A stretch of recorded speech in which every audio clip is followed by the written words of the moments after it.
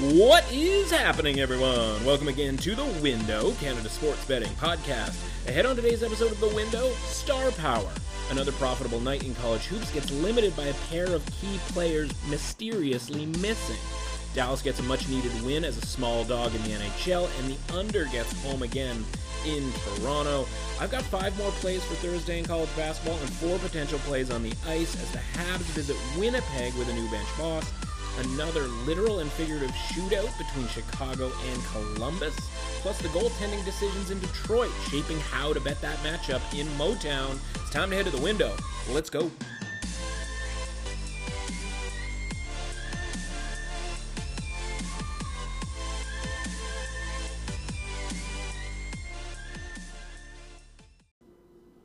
Welcome to The Window. I'm your host, Matt Russell. A little don't look back in anger to start the show, per usual. Not a ton to be angry about, to be completely honest with you. 3-2 in college basketball last night. Frankly, easy wins when it came to the 3 victories. Mississippi State minus 5.5 absolutely trucked South Carolina from the tip. Butler plus 7.5. Home underdogs, talked about it. Why is Seton Hall favored by 7.5 points on the road? Didn't make any sense at the time. Did we think the Butler was going to have an easy money line victory? No, not necessarily, or we would have been all over that. As usual, something that we've talked about all season long, the mid-level underdogs cashing not just on the spread, but the money line as well. Providence finishes off the night with a relatively easy win as just a small home underdog there, so they get back in our good books even for just a short period of time. The 2 losses, we had one that was not remotely close, but the one that was close was Vanderbilt plus 8 against Tennessee.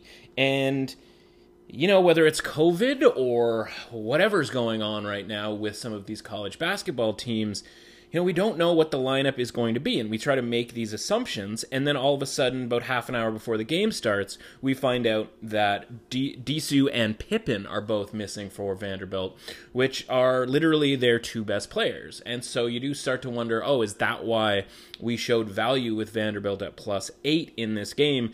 Because somebody out there knew that these 2 guys weren't going to play, and you can't tell me that they both have injuries. A guy tweeted to me yesterday, along the same lines, like, why on earth, or how on earth could anyone believe that these 2 players had just picked up injuries since going toe-to-toe with Alabama on Saturday? Even then, they were down 4 with a minute and change left, so I think, we were probably on the right side in our thinking with regards to Vanderbilt there, but they fall apart in the end, and Tennessee ends up winning by, I think it was 10 to 12 points when all was said and done. DePaul went about as well as DePaul often goes when you bet on DePaul, and that is to say, they got absolutely trucked by Creighton. Actually was hanging in there for the first 10 minutes or so, and you thought that might be a relatively easy win, just because things had been going relatively easy up until that point, and then they basically never scored a point again, which obviously quite a bit frustrating. Tonight, 5 more plays here. Actually, should mention the other 2 things last night is NC State plus 11.5. That, a very surprising result on the road at Virginia. 3rd straight road game for them. Had talked about their road success against Pittsburgh.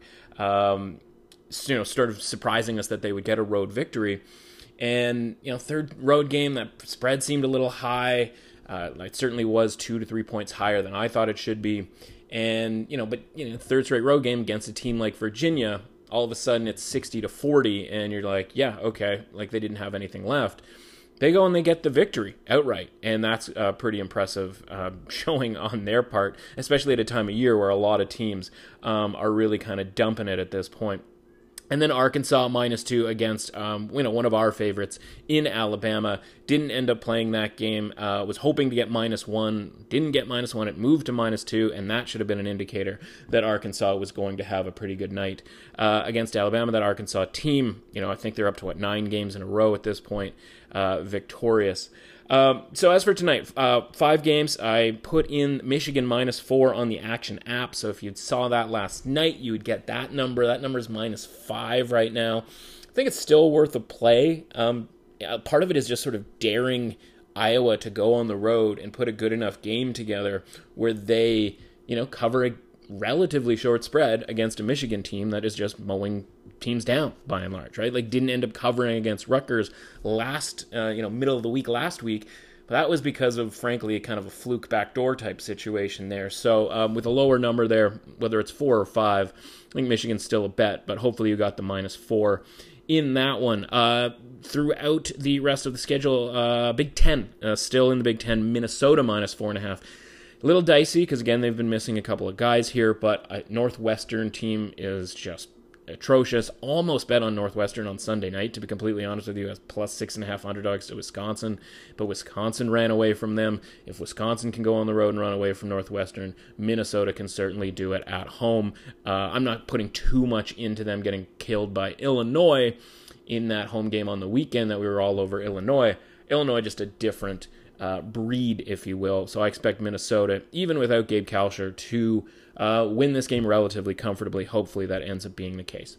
Then we get to go back to the Pac-12, which has actually done pretty well so far for us this season, since we got kind of a late start with regards to focusing on the Pac-12. I'm going Utah at home here, +1.5 against UCLA. Whether it's Utah or Colorado, the home court advantage just never seems to sort of add up. They don't take into account, essentially that Utah and Colorado are much better home teams. I wanted to bet Colorado at I was hoping sort of a -1. That was a bit aggressive. -2. Numbers up to -3, so right now I'm staying away from it. If it dips back down to 2.5, 2, it might drag me into it against USC, obviously coming off the victory against Oregon. Speaking of Oregon, they are back on the road, this time to Stanford. A couple of nights, obviously, after the loss on the road to USC. I'm going to back Oregon here, plus the +1, essentially. Pick'em is fine as well to get the road win against Stanford, and hopefully they sort of get it back together after getting shelled by USC, shooting an incredibly high rate from deep and from the field in general. And then finally, Washington State +9, a team that I love backing as an underdog of at least a significant amount of points here. Again, Arizona coming down the stretch to the end of their season. Obviously, big win at USC. That was quite a bit surprising. Obviously, the market overreacted to the idea that Arizona had sort of packed in the season. I think that was an overreaction in that moment because you were getting 7.5 points, I think it was, with Arizona in that situation. Now you're giving 9 points. And again, I just don't think there's that wide of a disparity between the top and the almost bottom of the Pac-12, and I don't really think, to be honest with you, Washington State is really in that bottom. They just had, double overtime, or did it even go to triple overtime? I think it was just double against Stanford, and again, that was a home game, but again, as you know, home court advantage isn't what it used to be, so to speak here. So I think there's some value here on backing Washington State tonight. Talked about Colorado being a last cut when it comes to that game. One other game from last night I wanted to squeak in. North Carolina, we talked about them adding a couple of teams here down the stretch to get quote-unquote easy victories, and they were 9.5-point favorites against Marquette, and Marquette just blew the doors off of North Carolina. Not a good look for the Tar Heels, just worth mentioning that. One other game tonight that's worth mentioning is Illinois. Some news breaking here that Ayo Dosunmu, one of their best players, if not the best player on the team, has a facial fracture. Broken nose, I think it is, orbital. I'm not a doctor. Do I know what the face bones are? But I do know that, it seems like he might have the old schnozeroo mask from back in the day. You might remember the old days of Rip Hamilton filling it up. And Dosunmu very similar to Rip Hamilton in style of play here. So hopefully he channels UConn Rip Hamilton for the tournament, but doesn't look like he's going to play tonight. That number moved 3 or 4 points. I had the number originally at 13. Number open at 17, which in general was just way too high for the game against Nebraska. I probably should mention that. And, the injury announcement comes down, and obviously I think people sort of had a feeling there was, some low-level, breaking news, different sources saying that, he might be out for the game, and I think that was the indicator for that line move going down to 13. So again, pretty much a stay away. I'm not going to back Nebraska here, and Illinois certainly deep enough that losing, quote-unquote their best player will be a rallying point. I think everybody else sort of steps it up for a game. Long term, I think the idea, hopefully, is that he is back. Obviously, no real need to rush him back. Especially, Big Ten tournament looming and obviously the NCAA tournament looming. You don't need him in a mask out there to potentially, even with the mask, take another shot to the face. So we'll see how long they keep him out. So that's the story with regards to college basketball, which of course means, as they say in hockey, let's do that hockey. Thank you very much, Laszlo. Little Let's Do That hockey here for Thursday night. First, I got to talk about last night here. Had one preview up on the Action app. Talked about it yesterday. Calgary and Toronto, and the expectation of a defensive battle, if you will, and just the idea that David Riddick is a little bit better than he was given credit for going into this season. And I don't know that you want to rely on David Riddick for an extended period of time here, but now that Jacob Markstrom has been out for a few games, he's grabbed the reins here and played really, really well. Toronto actually, again, one of their better games of this season from a high danger chance rate, expected goals for rate, et cetera, right? All the metrics that we talk about when it comes to even strength hockey. So that one, 0-0 with like 4 minutes to go, and I remember talking yesterday about the difference between 6.5 and 6, and do you want 6, and blah blah blah. Didn't matter. Not even close. Toronto pulls off the 2-1 win in extremely dramatic fashion. Not sure when it became okay in the NHL to just stand in the crease for an extended period of time, but I guess if you're quote-unquote not bothering anybody, it's okay. So Toronto gets the overtime victory there. So again, glad that we didn't push our luck, if you will, with Calgary on the money line, which of course certainly was a viable option, given the goaltending matchup and all of that sort of thing. And then one bet from the show yesterday cashes as well. Dallas plus 120. Of course, talked about that yesterday. A weird 5 o'clock start time. Again, these rescheduled games. I don't know, I guess we're just buying these teams a couple of extra hours here, given the fact that they are back at it again today. Same thing with Carolina and Tampa Bay. Didn't play that game, thankfully. Would have been a Carolina bet if that money line price had gotten a little bit higher, and they get shut out by Tampa. Not all that necessarily surprising. Those teams are both pretty good, and I think in their 4 games that they've played now, 3 have been shutouts one way or another, 2 for Carolina and 1 for Tampa Bay. As for tonight, big slate here, which is nice because there really isn't one tomorrow. First and foremost, got to talk about Montreal here. And, hopefully you caught the, chat I had with Alex Moretto about the Canadiens' goaltending change, their head coaching change yesterday. Fun to sort of get him on the show for his take because he is pretty close and locked in on the Canadiens. And, he feels pretty good about the coaching change. I think there's some underlying, obviously some goaltending issues with the Canadiens, but I think we expect sort of the best effort out of them. My money line price, talked about it with him, was minus 137.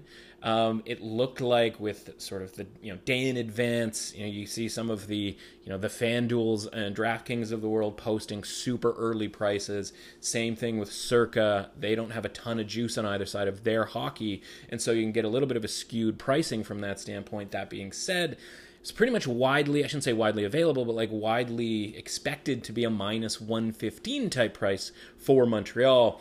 And now we're seeing minus 120, minus 130. So I made a bet on Montreal at minus 120. I'd still play it to minus 130. And if we're being completely honest, based on the model cranking out a minus 137, I play it up to minus 135 too, but I think there will be an opportunity for you to grab minus 120 at some point throughout the day, and that's sort of the one that, that was going to be a bet kind of no matter what, just, from a value standpoint. And now you get the situational element of the head coach bump, right, in hockey, for those of you who don't know, more than really any other sport, I think, because, managers in baseball, A, they don't really get fired during the season all that frequently, and 2, they don't really, do anything when it comes to, actually affecting on a game-to-game basis type thing, right? It's more of a sort of managing the culture, et cetera, et cetera.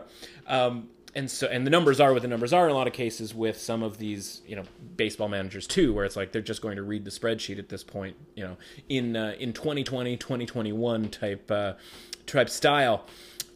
So in hockey, you get more of a push here from, head coaching change. You want to impress the new guy in some cases.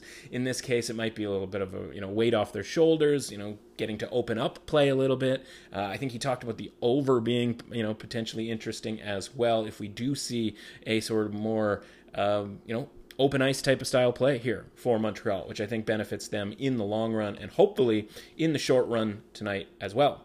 And then just a bunch of goaltending chicanery, basically, which again, is going to be and has been a theme this season. And it starts tonight in Ottawa with Calgary and Ottawa. And I think Ottawa's a good bet here, kind of no matter what, because the options are what, right? The options are Markstrom comes back, maybe too soon, that type of thing. Is he ready to go? Like, he wasn't ready to go last night. He wasn't even ready to back up last night. So that seems unlikely, but again, you never know.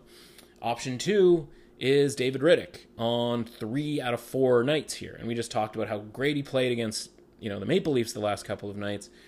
You've also got the situational element of they lost that game last night, and that's a real, peel themselves off the ice type of a game here, and to then have to travel, really difficult kind of situation where, frankly, we haven't seen that much this season. And I wrote, a preview about this for the Action Network, and I mentioned that Ottawa has been in this situation one other time, and that was when Winnipeg got beat up pretty good by Toronto, had to fly to Ottawa, and Ottawa played much better than Winnipeg did in that game, but Winnipeg ended up winning the game. There was a late, 6-on-5, semi-fluky tying goal, and then Winnipeg wins it in overtime, so Ottawa was just not able to take advantage of what was, frankly, a dominant performance and one of the more dominant performances of the year, not just for Ottawa, but for any team in general. And so, again, I expect Ottawa to play really well. Obviously, 4 out of their last 6 they've won, which, again, it sucks because there was a lot of losing bets on Ottawa earlier on in the season at really good prices,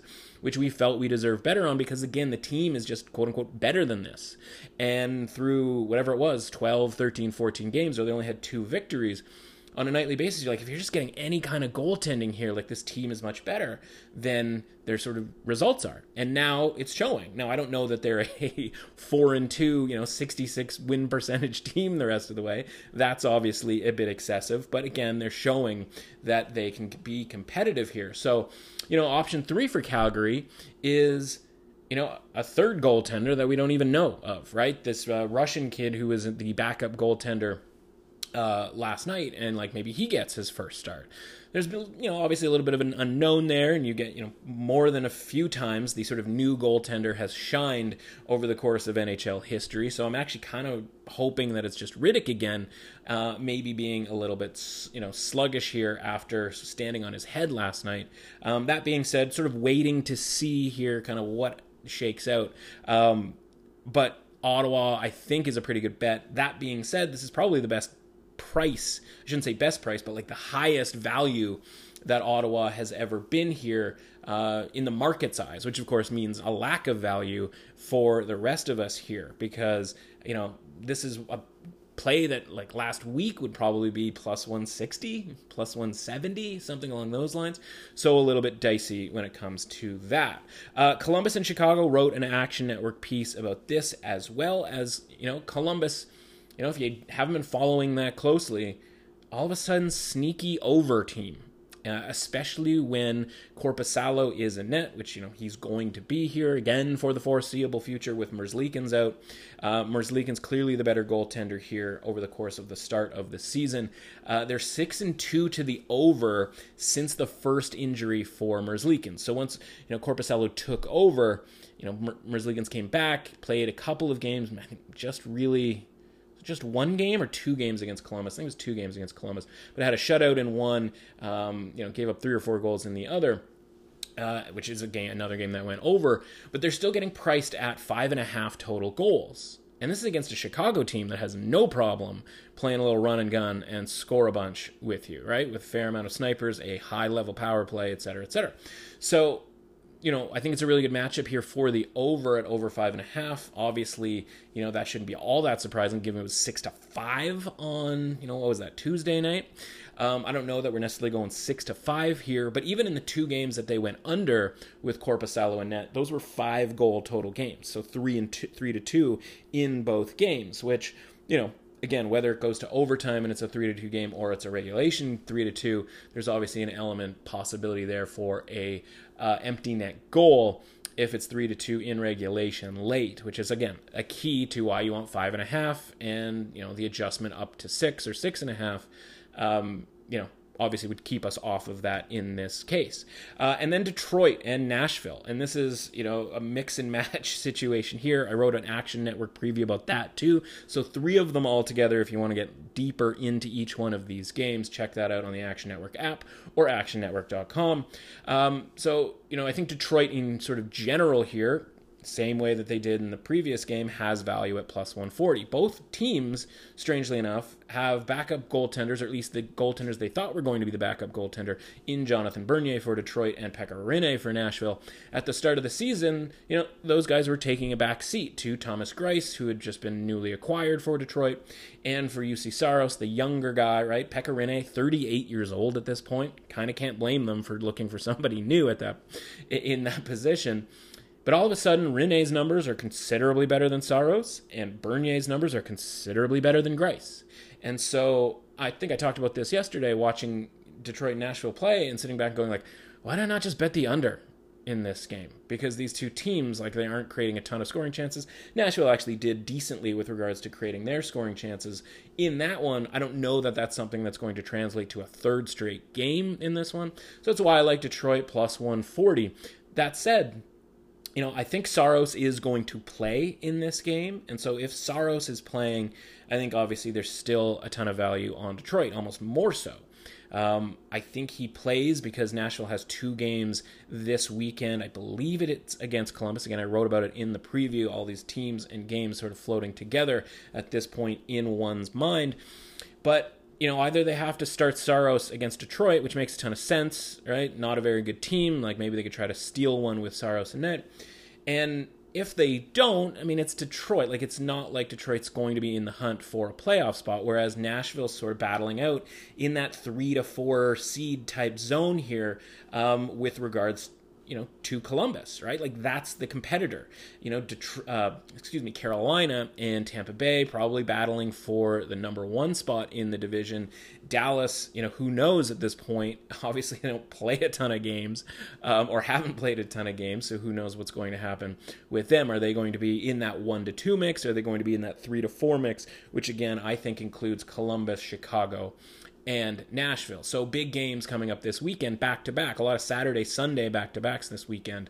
So, if you're going to do that, I think Saros has to play in one of those 2 games because I don't know that you want your 38-year-old goaltender playing in both of those games. Maybe you do, at which point you definitely need to play Saros tonight and give him that extra rest if you want your quote-unquote better guy ready for the bigger games. And so kind of a tricky spot for them where they may end up having to play Saros 2 out of 3 games here in the next 4 nights, essentially. So I think Saros probably plays, so I think Detroit's a really good value there. Problem is, what if Thomas Greiss plays? Detroit has a similar situation with a back-to-back this weekend, but you could easily just play Bernier and then play Greiss in one of those 2 games, and it's not that big of a deal.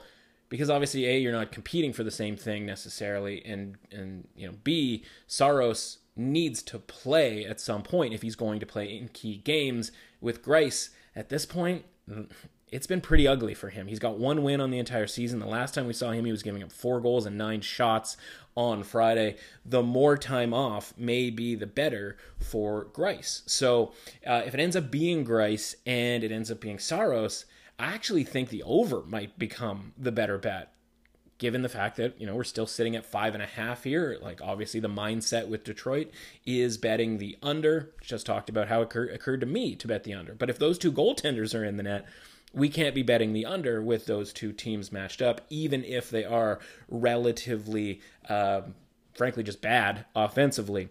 Other games that are going on tonight, we got the rematches here of Dallas and Florida. Got home with Dallas plus 120. Shouldn't be a surprise. That's essentially my threshold for wanting to bet them again. The most I've seen is plus 110, even a plus 105 at Bet365. If you end up getting a plus 120 or it gets to plus 120, I think we can take another shot with Dallas, always kind of dicey on the second half of a literal back-to-back where there's no day off in between.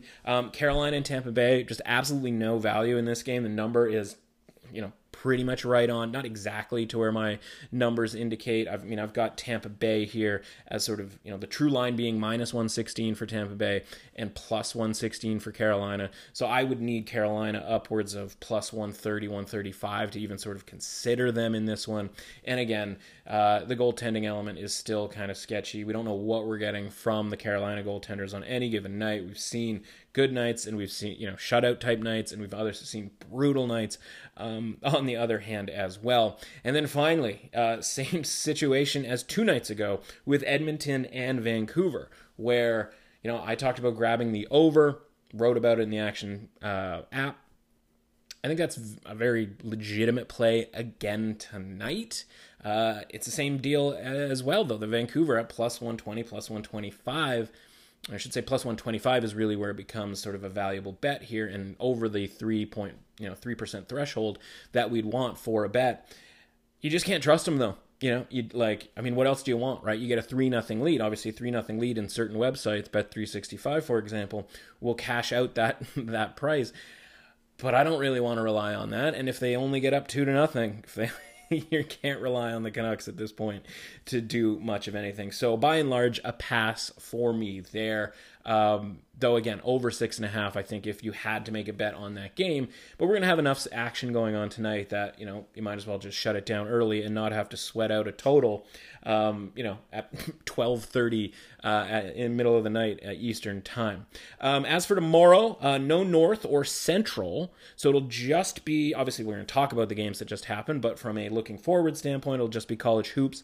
I'll give my numbers for Saturday so you can compare and contrast once lines are up. That was an incredibly valuable exercise, more valuable for anybody who is just writing them down and just betting them blindly than it was for me, who was trying to be more selective on Saturday. We ended up going 11-4, but could have easily gone 14, 15-4, 15-5, something along those lines on Saturday if we had sort of blindly gone crazy with it. Not saying that you should, because who knows, right? Regression, all that sort of thing.